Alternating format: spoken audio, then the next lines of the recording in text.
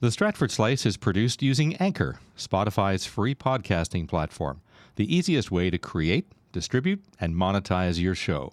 Say it all with Anchor. This podcast is produced by Ballinran Entertainment, Southwestern Ontario's #1 film, television, and digital media studio, illuminating extraordinary stories since 1995. Visit us at ballinran.com. The Stratford Slice is sponsored in part by Dancing Waters Boutique, treasures from Asia in the heart of downtown Stratford. Visit them at 11 York Street or dancingwatersboutique.com. And a special shout out to Vista Radio and our friends at mystratfordnow.com for hosting the podcast, which is also available on Spotify, Apple, or wherever you listen to your favorite podcast. And be sure to follow us on Instagram at the Stratford Slice. Hello, it's Craig Thompson, and this is the Stratford Slice.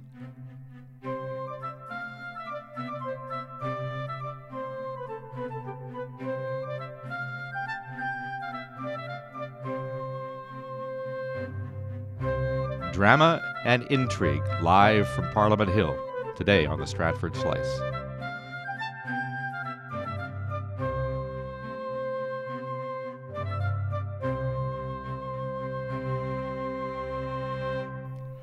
My guest today is John Nader. He's the Member of Parliament for the riding of Perth Wellington. He was first elected in 2015, re-elected in 2019, and again in 2021. Until of October of last year, he was the Vice Chair of the Commons Heritage Committee, and now he is the Vice Chair of the Standing Committee on Procedure and House Affairs. John, it's been a while since I've seen you in person, but it's great for you to stop by. Thanks very much. Thank you, Craig. It's great to be here and great to see you in person as well. We've had some of those Zoom calls over the last little while, but it's always nice to have these in-person conversations. And it's funny, we see more of each other outside of Stratford. I saw you in Ottawa in January when I was at a conference for the film industry. And then we ended up in Berlin together last May with the Minister of Canadian Heritage. Absolutely. It's one of those fun things. We were on this trade mission to Berlin for the creative industry. And who do I see at the Canadian Embassy but Craig Thompson? So it was a fun dynamic and fun opportunity. So you've had a pretty dramatic couple of years since the 2021 election. More recently, you were on the Vice Chair of the Commons Heritage Committee, which, of course, was dealing not only with Bill C-11, the Online Streaming Act, Bill C-18, the New News Act, and then Hockey Canada. It's a very dramatic role that you played because you were the first to call for the resignation of the Hockey Canada board. Is that right? Yeah, absolutely. I mean, that was something that when I was appointed to the Heritage Committee and critic for Canadian Heritage, I didn't ever foresee myself dealing with Hockey Canada. That was, certainly we knew that Hockey Canada received federal funding, but it wasn't something that was big in the news when I was first appointed. Then all of a sudden, these allegations came out from the 2018 World Juniors team, allegations out of London and the police, that all of a sudden this became a major issue and came to the Heritage Committee. And obviously after some research and multiple hearings and questioning, it became clear that changes needed to happen. And so that's why we called for the change at the leadership level. Both the board and the CEO, we felt, had to go for the good of the hockey community, the good of the volunteers across the country who, do good work. So. You represent a riding where hockey is very important. We've had many famous hockey players in the past and in the present. We hosted Hockey Day in Canada. How has that controversy shaken Canadians' trust in the hockey institutions that help our boys and girls get into the sport? Yeah, I think what we saw happen, in the spring and summer last year was a lot of folks really get concerned, really real concern, a loss of faith in the institutions at the upper level. We see the hardworking folks, the volunteer level locally doing great work, and then all of a sudden they're seeing their funds, their player fees, their kids' registration fees going to this national organization, Hockey Canada, with very little accountability, very little transparency, and being used for things that I don't think any parent who registered their son or daughter ever thought they were going to be using these fees for. So it was a real concern, and I mean, it's one of those issues that no one didn't have an opinion on it. So my own kids are in sports, so at the arena having these conversations, about what was going on with Hockey Canada, it was a real eye opener for a lot of people and really caused them to rethink what their funds were going to. When you were listening to the testimony of the various people from Hockey Canada, the issue of transparency came up. And listening to these people talk, what was your gut reaction to hearing the stories about these different bank accounts, these different funds? Like, what got you going on this file? Well, transparency is the word. It was a smoke screen on top of a blanket on top of a brick wall, trying to get answers out of these folks at the higher end of Hockey Canada. There was just they had to be pulled kicking and screaming to get any actual answers out of them. And I found that the first meeting there were answers that just didn't make sense, that just didn't jive with what we knew publicly. And as multiple meetings went along, we had to peel back that onion time and time again to try to get to the actual truth of the matter. And in the end, we had to do what's considered a fairly dramatic move from a procedural standpoint, that we actually had to subpoena and call for documents that are typically not public documents. So board meetings, agreements, stuff that's normally confidential from a solicitor-client privilege. We had to actually order the production of these papers to try to get some of these answers from Hockey Canada as an organization.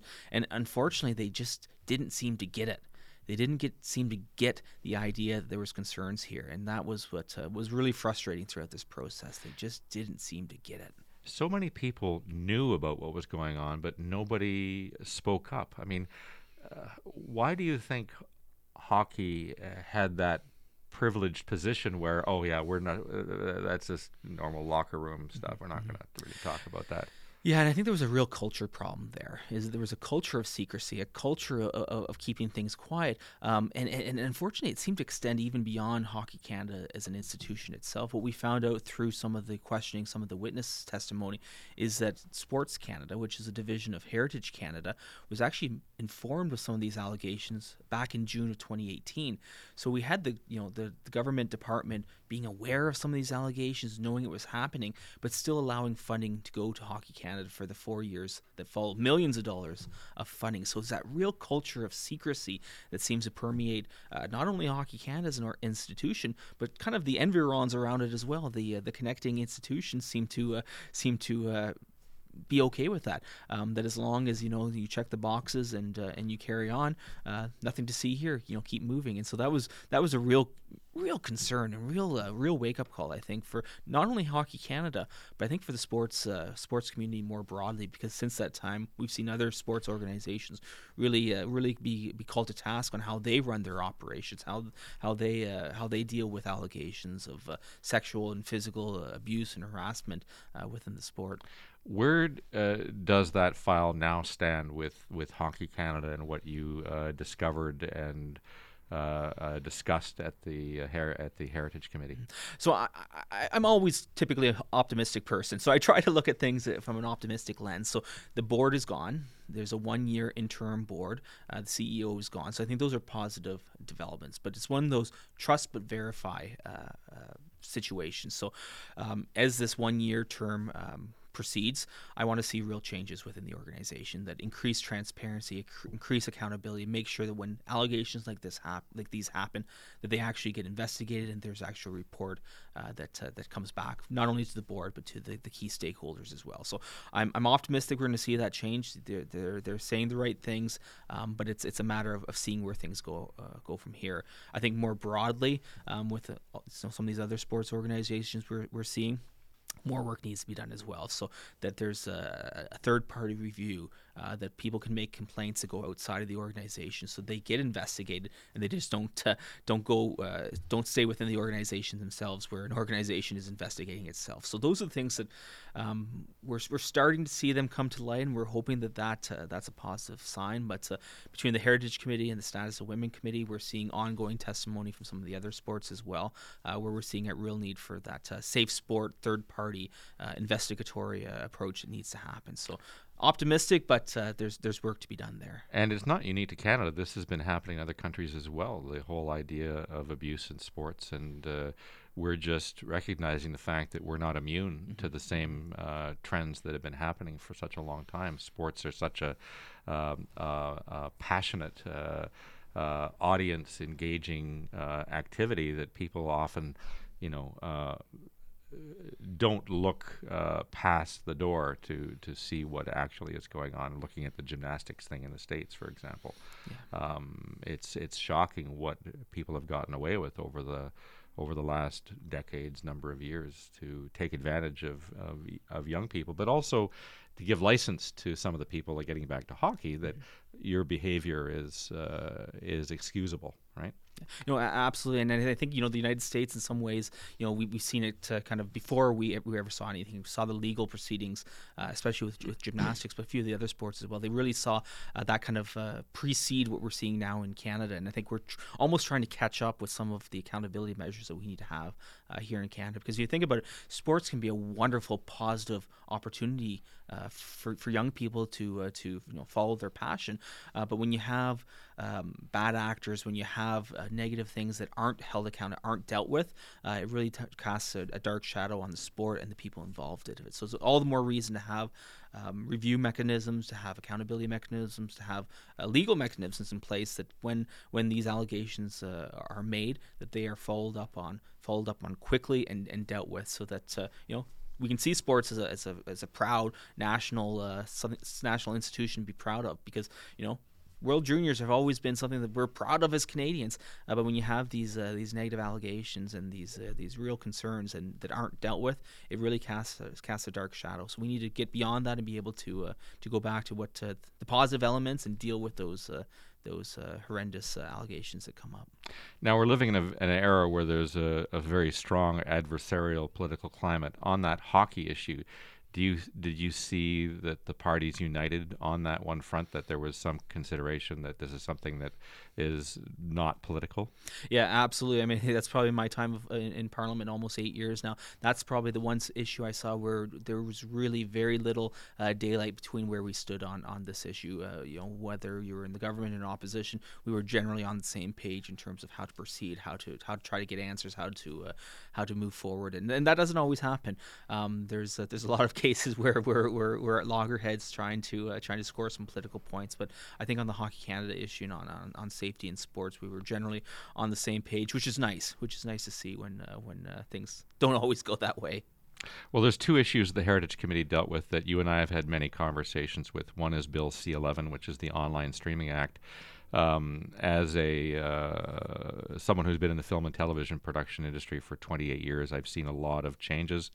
We used to have, broadcasters that were seen in Canada and content delivered, on physical tapes, and now we have internet streamers that are flooding into Canada. And the challenge we have as content creators is that the weakening broadcast system is meaning that there are fewer and fewer shows being purchased by Canadian broadcasters, and our shows are being gobbled up by international streamers. People might think that's a great thing, but what people don't realize is that when we sell to a Canadian broadcaster, that we are the content creators who can retain the rights. But if I sell a show to Netflix, I get a nice fat check, but they take all rights, including derivative rights. So if I gave them a good idea and they want to spin off something, they can do that. Tell me about the arduous road that we covered to get the Online Streaming Act into the Senate and back to the House of Commons, and some of the things that the milestones along the way that you saw that give you some hope that they will create a more level playing field for content creators. Well, yeah, C11 has been quite the interesting journey, and before it was C10 in the previous Parliament. So we're looking at almost a four-year timeline now for this. And you mentioned into the Senate, back into the House of Commons. It is a little bit like a ping pong game where amendments get made in the House of Commons, amendments get made in the Senate, and then back to the House of Commons again.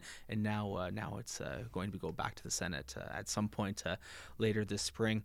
I think one of the unique situations with this, and you'd mentioned 28 years in the industry, is that the Broadcasting Act dates back to the early 1990s, and since then, very little has changed in terms of the act itself. In my first speech on the matter, I used the phrase, "Be kind, please rewind," because that was the era of renting physical VHS tapes from the local convenience store or the grocery store or the video store. That was the era where things were going from, where you had the traditional broadcasters, where you had a set timeline.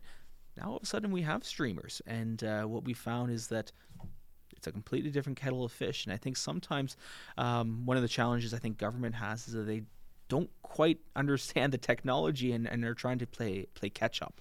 And I think that's what we're seeing right now, is that after 30 plus years, you're trying to play catch up to try to get to where things are now.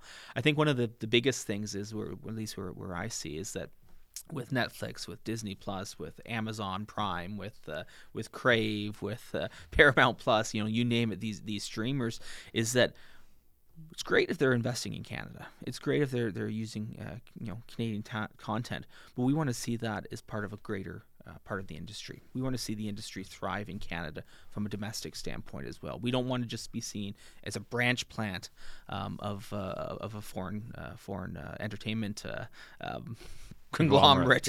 Yeah, which is certainly what these folks are doing. So if I was if I had my magic wand and was able to fix something, I would certainly have changed some things with C11 to get it through in a more or less acrimonious standpoint. I think there's a lot of things that went on there that the government could have probably focused on the streamers a little more and let some other things be dealt with through other ways. That didn't happen, but we're at the point now that it's kind of down to the fine strokes at the end, the back and forth. So people got distracted by the user-generated content piece, which was part of it, and really the streamers were the big factor at play. Now, in the new scenario, assuming everything gets approved, will the streamers, foreign-owned streamers, be required to pay into the Canadian funding system, and how will that be measured? And that's one of the concerns I have right now, is exactly how that's going to play out. One of the challenges is that a lot of it has been delegated to the CRTC to come up with the actual process. One of the big question marks is where Canadian content is available on these sites, is how it's discoverable, and we don't have any answers for that. We don't have any clarity in terms of exactly what's going to happen. Does it have to be on their catalog saying these are Canadian shows? I mean, I don't know if that's... Is it a search function? Is it a promotion function? Is it is it any of this? So that's, I think, one of the concerns, and love them or hate them, sometimes CRTC tends to take their time in terms of some of the processes to develop these things. And I think... And are they charging HST now, the streaming platforms? Yeah, so that's something relatively recent, is that right. now they're part of the HST program. So on the monthly bill for a Disney account or a Netflix account, it is being charged. So it's yet to be determined what the formula is for the streamers, foreign streamers, to pay into the Canadian funding system. Yeah, exactly. And I mean, I think that's something else as well. When we're seeing some of these businesses, and then they are investing in Canada, they are especially Disney and Netflix, they are doing productions here, but we want to see them using Canadian content, Canadian producers, Canadian directors, Canadian actors. We want to see that thrive, because we want an industry here in Canada where we're promoting our culture, promoting our stories, promoting our opportunity to really take on the world in this. And we have some of the greatest talents anywhere, and so let's promote it. Let's promote the heck out of it, and regardless of the platform, let's make that happen. What about the IP question? Like, who's going to resolve that question? Who owns the content that Netflix or Amazon or Disney picks up from Canada? And that was one of the discussions that we had throughout C11. As of right now, Disney, Netflix tends to own almost exclusively, very, very rare cases, the intellectual property, which from that perspective typically doesn't qualify as Canadian content then, right, under the CanCon rules. So, and you can't get the tax credits and all that kind of exactly. stuff. So it makes it difficult. And so from a cultural standpoint, from a nuts and bolts standpoint, actually, trying to resolve that is a real challenge. One of the things that's has been promoted by a number of organizations is that when the IP, when the intellectual property is owned by a Canadian domestic entity, they can then use that internationally to really make a go of it. And I think you mentioned earlier, that big fat paycheck right off the bat it's nice, and I don't think people would complain about it. But from a longer term perspective, you want to be able to see those paychecks continuing on, and that's where some of the residual financing come in as intellectual property rights are used internationally and elsewhere to continue that revenue stream to produce and promote future content, or pay for future content as well. So that's all going to be CRTC decided. So we have to wait for them to rule on how that's going to be defined. A hurry up and wait perspective sometimes. I hearken back to the CRTC decision on the CBC license renewal. It took them about 13 months to do that for a really, really simple renewal process. So if we're going to use that kind of standard and framework, we could be waiting some time after royal assent is granted to C11 to see where things actually end up in the future. So now, conservatives are known as free market thinkers generally. Why on this issue do you feel there's a role for government to play in the cultural sector? Well, I think it's one of the issues is kind of trying to level the playing field a little bit. And one of the things that I saw with C11, and where we had a bit of a win through the amendments process, is where kind of things have kind of gotten out of kilter, off of a level playing field in the last number of years as these new technologies, new entities came about. You had traditional broadcasters living on old rules that were being tied to 1990, 1991, and with new technology, things change, things shift, things get altered. So trying to find a way that the rules can apply equally, regardless of technology. And I think that's where things are. So one of the small wins we had with traditional broadcasters, they've had to pay license fees, Schedule 2 license fees, which is basically a tax on broadcasting.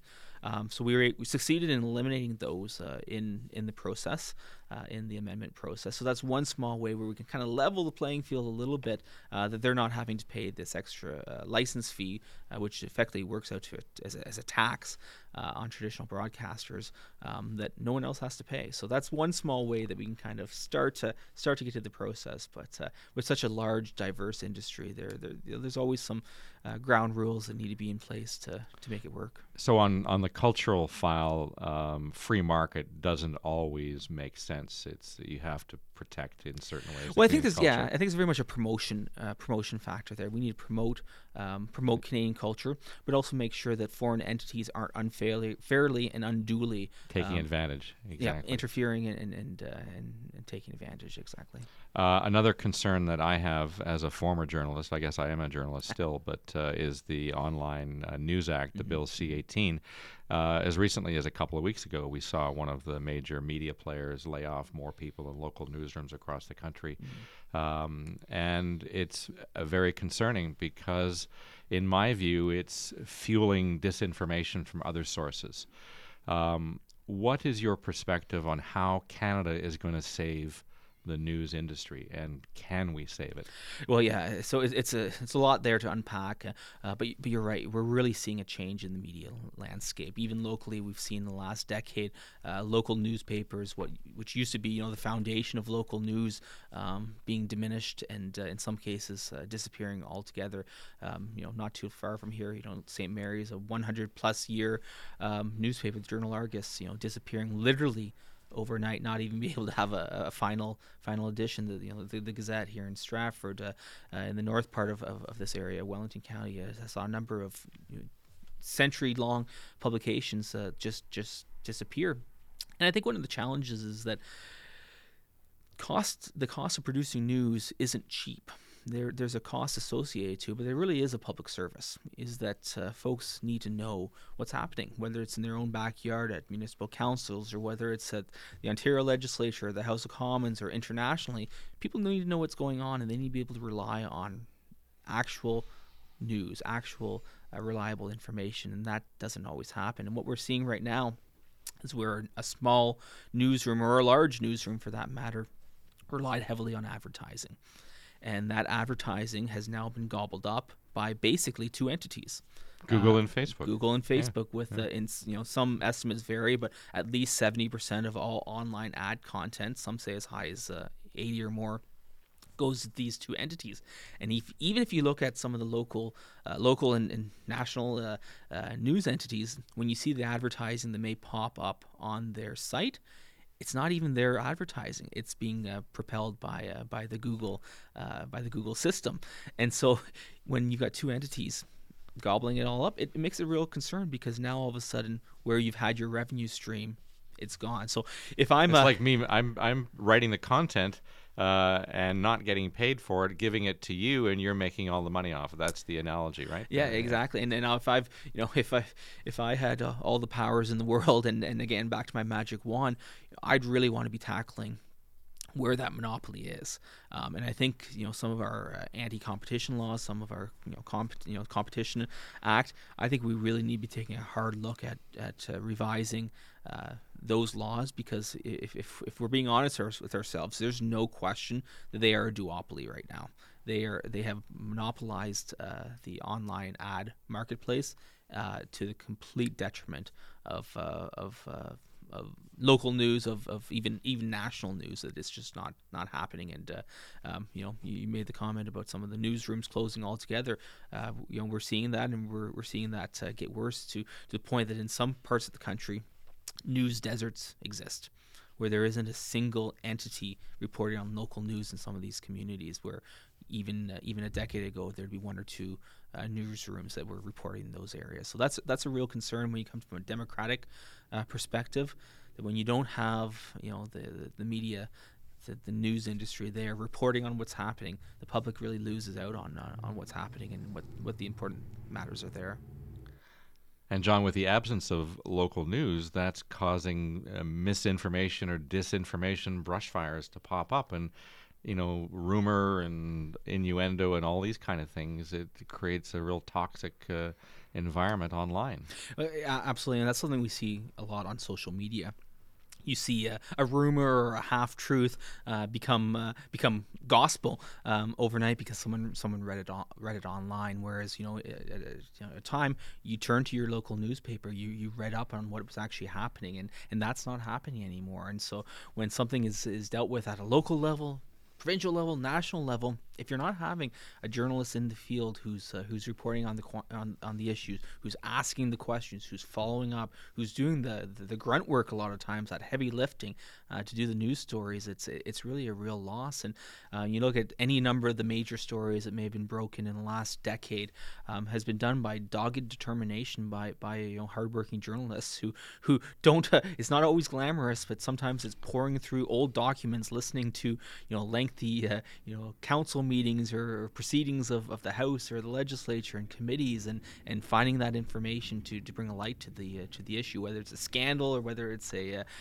sometimes a good news story, but it's holding decision makers to account. Well, we should remind everybody that many of the major issues that have come up over the last couple of years in your portfolios are generated by the news headlines, the investigative journalists, Hockey Canada, and more recently the scandal about foreign interference in Canadian elections. Absolutely. It's those dogged journalists.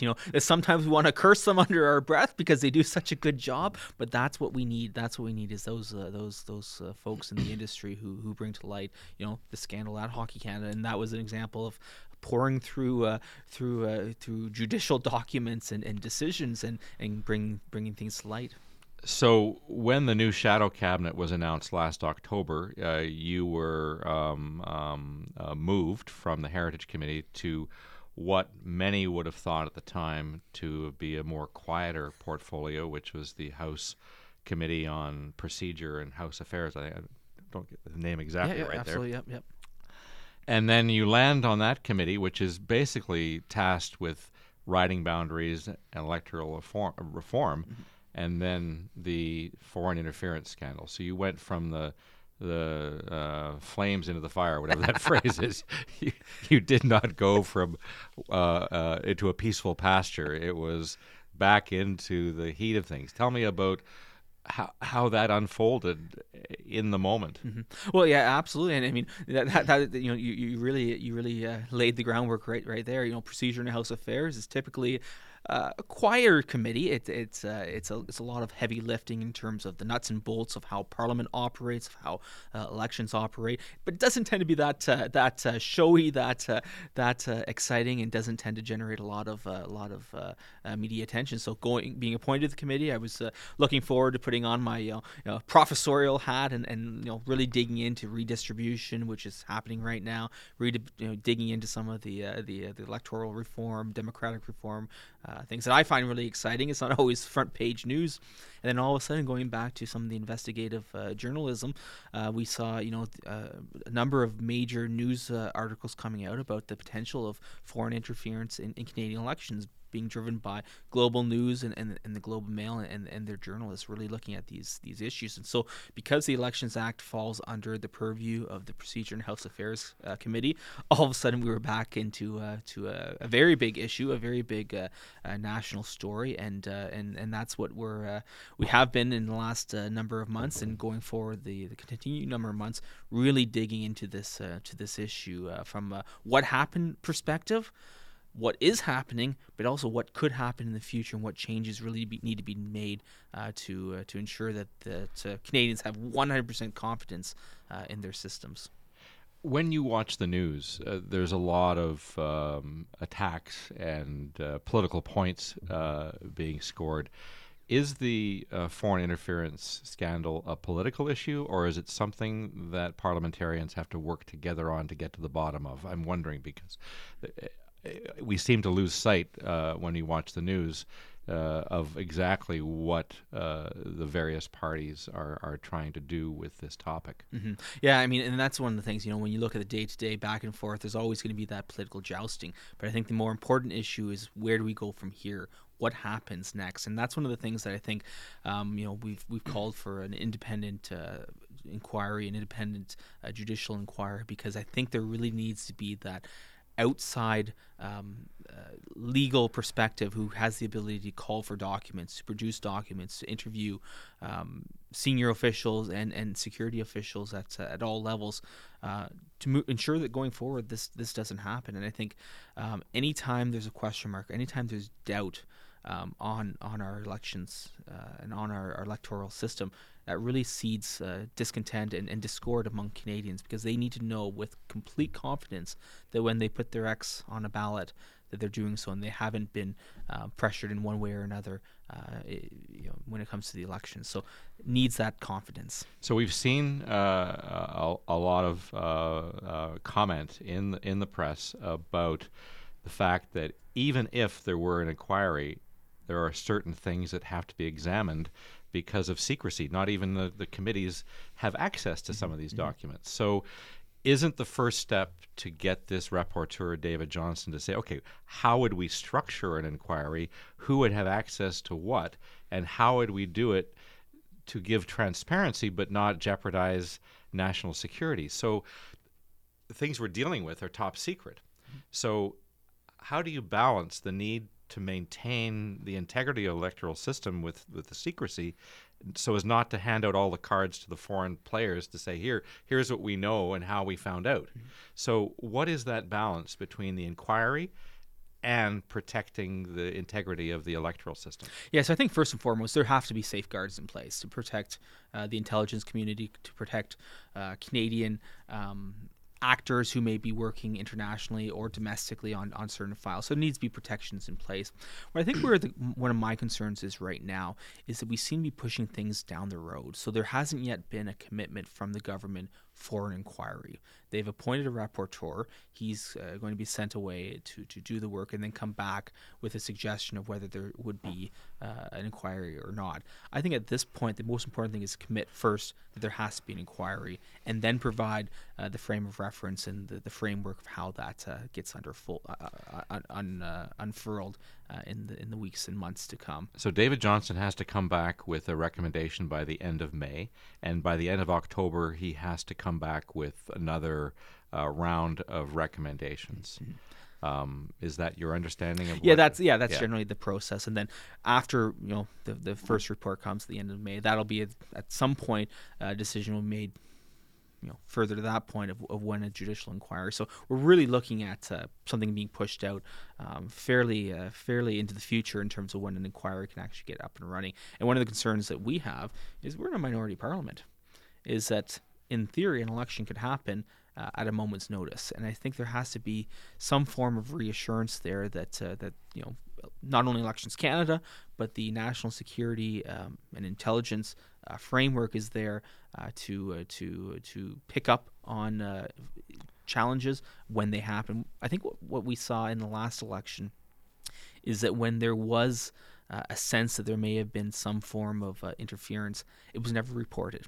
It was never reported at that time or brought to light, so that folks were voting and may have been voting with a degree of misinformation, but the public never knew. The public was never made aware. And the process that was in place at that time, and again, still today, doesn't seem to have picked up on that and been able to bring that to light and publicly announce it so that folks would have as much information as physically possible at the time of voting. Now, an inquiry takes time. I mean, the truck convoy protest inquiry was quick in Ottawa, but the mass shooting inquiry in Nova Scotia took 2 or 3 years. And an election will happen long before that. So how do you accelerate the inquiry prior to another election?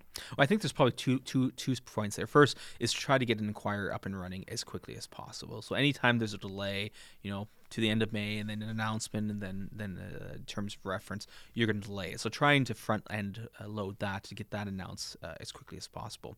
But then the other side is that the Procedure and House Affairs Committee also has to continue their work as well. So continue thing from a government perspective, what can be done, what needs to be done, what legislative changes may need to be done, and have that work ongoing, literally as we speak, so that happens. So the Procedure and House Affairs Committee will be studying this at least until June, potentially even beyond that, depending on where things go.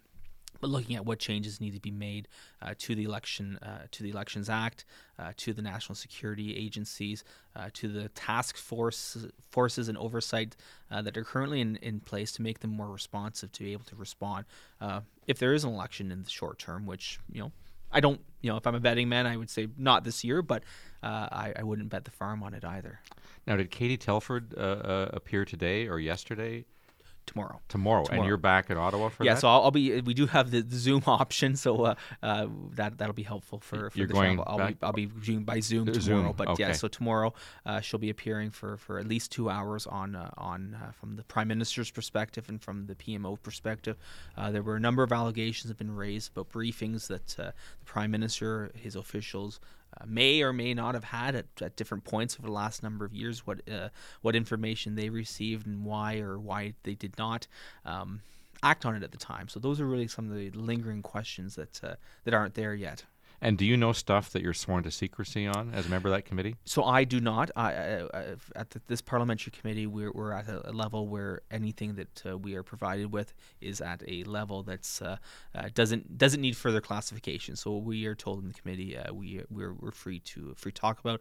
It's all public knowledge. There's certain stuff that happens in camera that we obviously can't report on, but there is another committee that's actually even more sworn to secrecy, for lack of a better phrase, and that's the NSICOP. It's called National Security Intelligence Oversight Committee of Parliamentarians.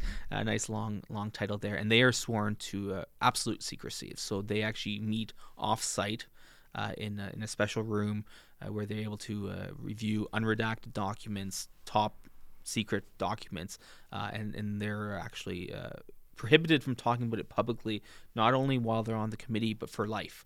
And so once they're made aware of the information, they actually can't talk about it ever.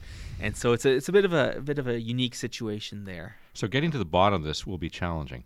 Very much so. And one of the challenges is that there's reasons some things are top secret clearance, but if you don't know what's not known, it's tough to examine things. So there has to be a degree of openness and transparency, but obviously at the same time protecting national security and intelligence. So I think if we get to the point of a public inquiry, which is where I hope we get, who is appointed as the judge to oversee that has to be someone with a real understanding of international relations, of intelligence, of security, and able to guide that process. Has David Johnson been given enough ability to dig into the top secret, or is he really going to be able to do, what level of secrecy is he going to have access to?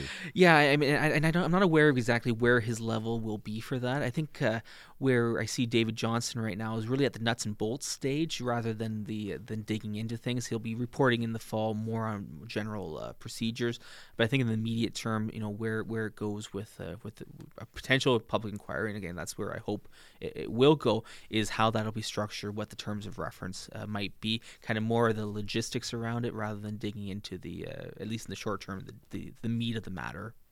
Now, your leader was very critical, and even critical the last couple of days, of David Johnson taking on that role. He is in the role. Isn't the proof going to be in the pudding of what David actually comes back with? Yeah, I mean, that's what we're gonna have to wait and see at the end of May, is where the recommendations come. For me, personally, it's never really been an issue of David Johnston himself. Obviously, has quite the stellar resume. For me, it always goes back to what needs to happen and when it needs to happen. And for me, that's always been, we need an inquiry. We need it sooner rather than later. So let's skip the next 2 months and get to where we're going. We know, or at least we hope we know where the final decision should be, and for us that's a public inquiry. So let's get to that point. Let the inquiry do its work. And as we're recording this podcast, just yesterday, the entire board and executives of the Elliott Trudeau Foundation resigned over this mysterious refund of a donation that came in, and they couldn't find the person to give the check back to.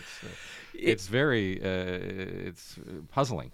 Puzzling is a good word, and I think there's a lot that needs to be peeled back there in terms of what happened and what's been happening there for the last number of years. So why this donation was accepted in the first place.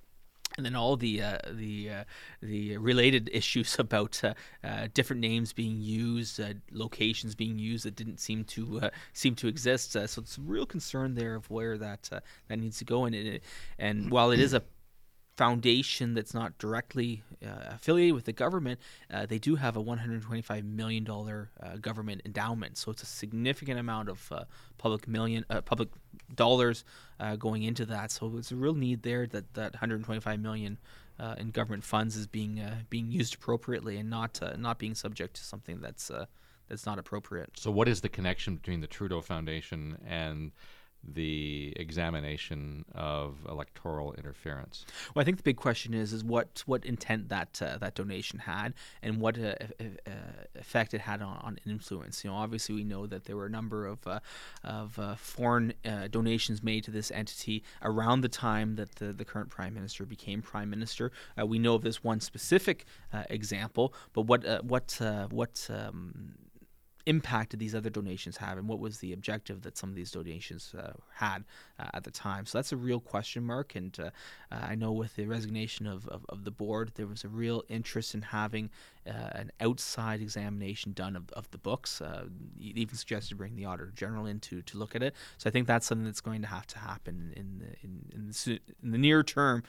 So there's some clarity there. The fact that the entire board did resign is really an interesting development in terms of some of the discord and disagreement that might be happening around that board table.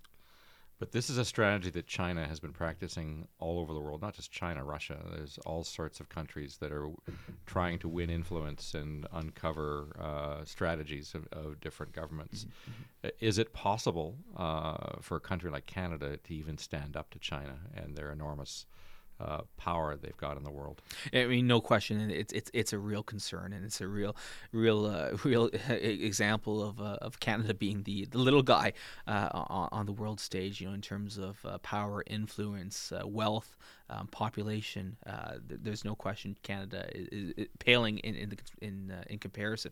And I think that's one of the things where we have to look at what we have in place domestically to protect ourselves from that potential of interference. And we're seeing it whether we have the capacity in our intelligence system, our security intelligence system, to have foreign language understanding, to be able to monitor where some of these public chat rooms and private chat rooms are happening, where some of this misinformation that appears to come directly from the government in China is being used to spread misinformation, to spread where they want to go on things. So I think that's really where we need to focus. We're not going to ever be able to stand up in might necessarily, but we can certainly stand up to protect ourselves within our borders. Is it a case of perhaps not taking the warning seriously? Oh, it's not going to happen to us, the old naive approach. Do you think we as a country have not taken some of these, heeded the warnings that led to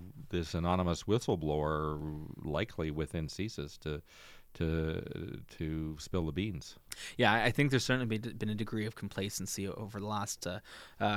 Actually, I was going to say just the last little while, but I think it's been longer than the last little while. There's been a degree of complacency that we're somehow immune to potential threats internationally, from the government in Beijing, but potentially other places as well, and how they're using their influence. We've seen this in different parts of the country where the government in Beijing has been using their economic influence to spread their influence in the region with money for infrastructure.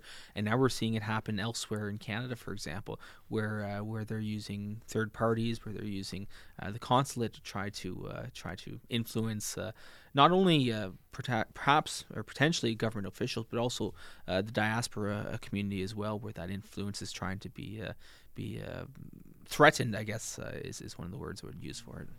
Well, let's look at the world stage more broadly, because we're in an era where the geopolitical tensions have never been so high, not since the Second World War, or maybe the Cold War, but probably not since the Second World War. We've got the war in Ukraine. We've got the tensions between North Korea and the rest of Asia. We have the uncertainty of China over Taiwan. What is your sense of where we are? I know you don't have a crystal ball, but we're on the cusp of either hope or tragedy here. Where do you see things playing out and Canada's role on this? Well, I certainly hope we're on the precipice of hope, but there is real serious concerns internationally. Russia, now a year since Russia illegally invaded Ukraine, that's got to be, if there's anything that's going to give us hope, it's going to be Ukraine fighting back against a major superpower like Russia. And so that gives us hope. But again, they can only do so much on their own. We need to make sure that we have the international consensus to stand up when we see the aggressions, whether it's North Korea, whether it's Russia, whether it's other non-state actors as well. I think where we're seeing a reinvigorated NATO coming to the table with a stronger defense against the naked aggression that we're seeing from Putin and his thugs. I think that's a positive sign. We're seeing NATO kind of a bit of a renaissance, bringing in the Scandinavian countries even on board, which is something that even a year and a half ago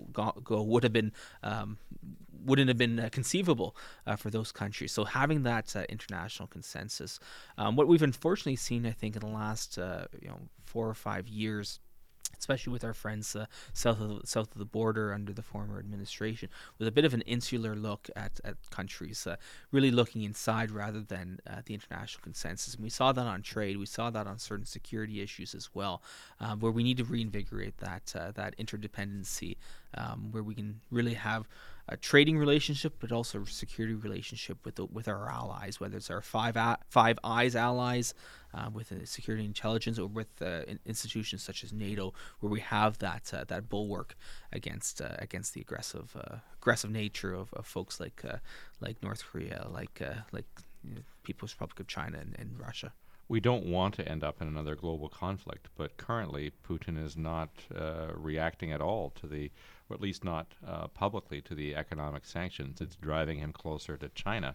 And do you see a way out? Do you talk about this on Parliament Hill with your colleagues? Do you see a way out of the conflict in Europe? I certainly hope there will be a way out, and I think what we're seeing is a growing consensus among like-minded allies. But as you mentioned, that is driving Putin to other locations. So I think there's a two-step approach. First of all, is the support for Ukraine and their fight, and physical fight in that sense. But then second is finding ways that we can actually move forward. And I think we all hope for the day when people of goodwill in Russia will step up and acknowledge that what's happening is wrong. It's wrong legally, it's wrong morally, and have a pushback internally within Russia as well, where those people of goodwill will stand up against the aggression that we're seeing from Putin. Now, you have your degree in political science and your master's in public administration. In your studies, did you look back at how politics played a role in the Second World War and in the past? Are you seeing any sort of parallels or mistakes that might have been made? How are you approaching sort of these affairs of today, given your knowledge of how politics works? Yeah, and sadly, I think the saying is history doesn't always repeat itself, but it often sounds the same or often echoes. And I think that's somewhat what we see right now. In the lead up certainly to the Second World War, there was a degree of hesitancy to come out too strongly, to a bit of appeasement, and I think we've seen that in the last number of years with Russia and with the government in China, where we thought that there were ways that we could cooperate more positively with these countries, and what we're finding now is that wasn't the case. And so there was a real mistake, I think, made in the last number of years, not taking a stronger stand in terms of pushing back against where they are. And the phrase I was saying, history doesn't repeat itself, but often rhymes. That was the word I was looking for a moment ago. But I think that's what we're seeing right now, is that we haven't taken a strong enough approach pre-conflict to ensure that conflict doesn't happen. I think Russia really made a major miscalculation in terms of thinking they could bulldoze through Ukraine and find success. And here we are over a year later, and that success for them hasn't become reality. We talked earlier about how Canada is not immune to the winds of change affecting the world, and I guess the same holds true in Perth Wellington, the riding where Stratford is located. We have to recognize here locally that the things happening more broadly, whether it's illegal migration or changes in the economy, they all affect the local community as well. What are you seeing as the major sort of winds of change affecting our region of Perth Wellington? Yeah, and I mean, we look local, but we also have to look globally, and that's something we're seeing domestically, how these international conflicts are affecting us. In the agriculture community, for example, Ukraine has been a major agriculture superpower, and with the changes happening there because of them being under attack, it's affecting the agriculture industry. Fertilizer tariffs coming out of Russia, which is one of the major suppliers of fertilizer domestically, it's adding costs to local producers. So all that is impacting things. We're also seeing is changes in immigration and migration. Perth Wellington is actually becoming more and more diverse as people come from all corners of the world, and that's something that I think is important that we acknowledge and actually promote in some ways as an attraction, as a destination to spur on our local community, spur on our economy, to really be seen as that welcoming atmosphere. But with that comes a lot of work to go into that, to ensure that we have the infrastructure in place to make that happen. A lot of the on-the-ground issues like housing and transportation are the purview of the provincial government. How can you, as a representative federally, have influence over things that are more provincially, locally delivered? Yeah, I mean, you're absolutely right. A lot of the transportation side of things, housing, are really delivered on the ground with provincial policy oversights. One of the things I've advocated for is federal funding for certain priorities and making sure that it's has the flexibility on the ground. So often when it comes to housing or transportation, there's a bit of a lens on it that's works for a larger urban community, but not for rural small town communities. So I've always advocated that when housing funding comes available, when transportation funding comes available, it's done with as few strings as possible to provide the flexibility at the local level to adjust to their needs. So smaller units for housing, more diversity in terms of transportation options. So whether it's PC Connect in Perth County or one of the municipal services, or RideWell in Wellington County, which is kind of an Uber-like app, those types of things where you can have the flexibility that you can prioritize locally what the needs are, but using the federal funding. You said earlier, we're going to wrap this up in a second, but you said earlier that not likely to have an election this year.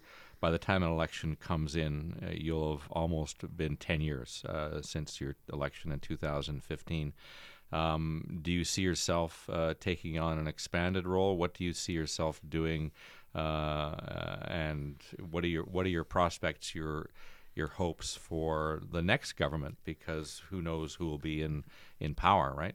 Yeah, I mean, obviously, in the short term, up until the next election, I'll be focusing on a number of local issues. Some of the things like housing and transportation have always been on the agenda, but labor shortage. So I'll be focusing on a lot of the issues that matter locally, raising those nationally. In terms of where we go from there, obviously there will be an election, and putting on my blue hat for a moment, I hope that my party forms that election or forms the government after the next election. But one of the things I've always been focused on is that regardless of who's in power, my issue is always how do I work with whoever's there for the best interests of the community, best interests of the country. So regardless of who's in power next time, and obviously, I'll be wearing my blue jersey at the time, but it's going to be a focus on what we can do to make things better for our community.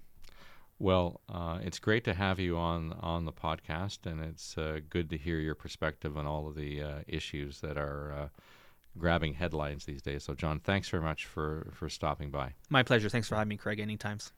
The Stratford Slice is produced using Anchor, Spotify's free podcasting platform, the easiest way to create, distribute, and monetize your show.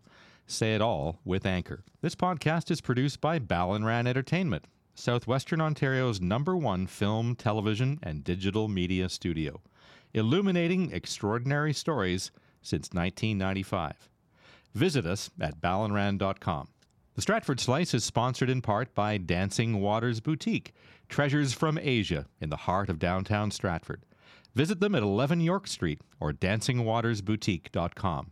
And a special shout out to Vista Radio and our friends at mystratfordnow.com for hosting the podcast, which is also available on Spotify, Apple, or wherever you listen to your favorite podcast. And be sure to follow us on Instagram at the Stratford Slice. Our Stratford Slice team includes technical coordinator Matt Kropf, content coordinator Aidan Boyle, social media and communications Kismet Bond, and our graphic designer Deanna Aguilar. My name is Craig Thompson. Thanks for spending this time with me.